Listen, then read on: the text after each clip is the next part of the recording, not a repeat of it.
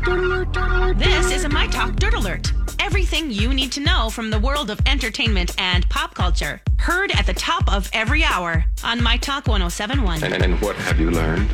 Nicki Minaj has agreed to pay Tracy Chapman $450,000 in addition to Chapman's legal fees after she was sued for copyright infringement in regards to the Tracy Chapman song Baby Can I Hold You.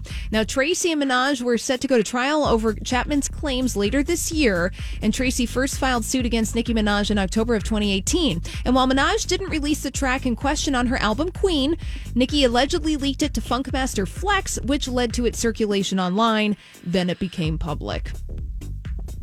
So I guess I kind of had forgotten that was happening. Well, we've had a busy time since October 2018. You know. That's true. And Dolly Parton has a secret song kept under lock and key somewhere in her Dollywood resort, but don't expect to hear it anytime soon.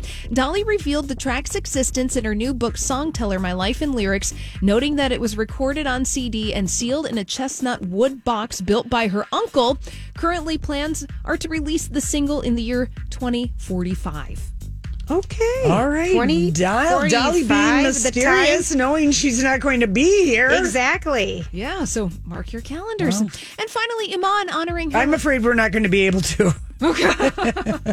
Well, And Iman is honoring her late husband, David Bowie, on his birthday today, taking to Instagram. She posted a quote from Alfred Lord Tennyson. She said, "If I had a flower for every time I thought of you, I could walk through my garden forever."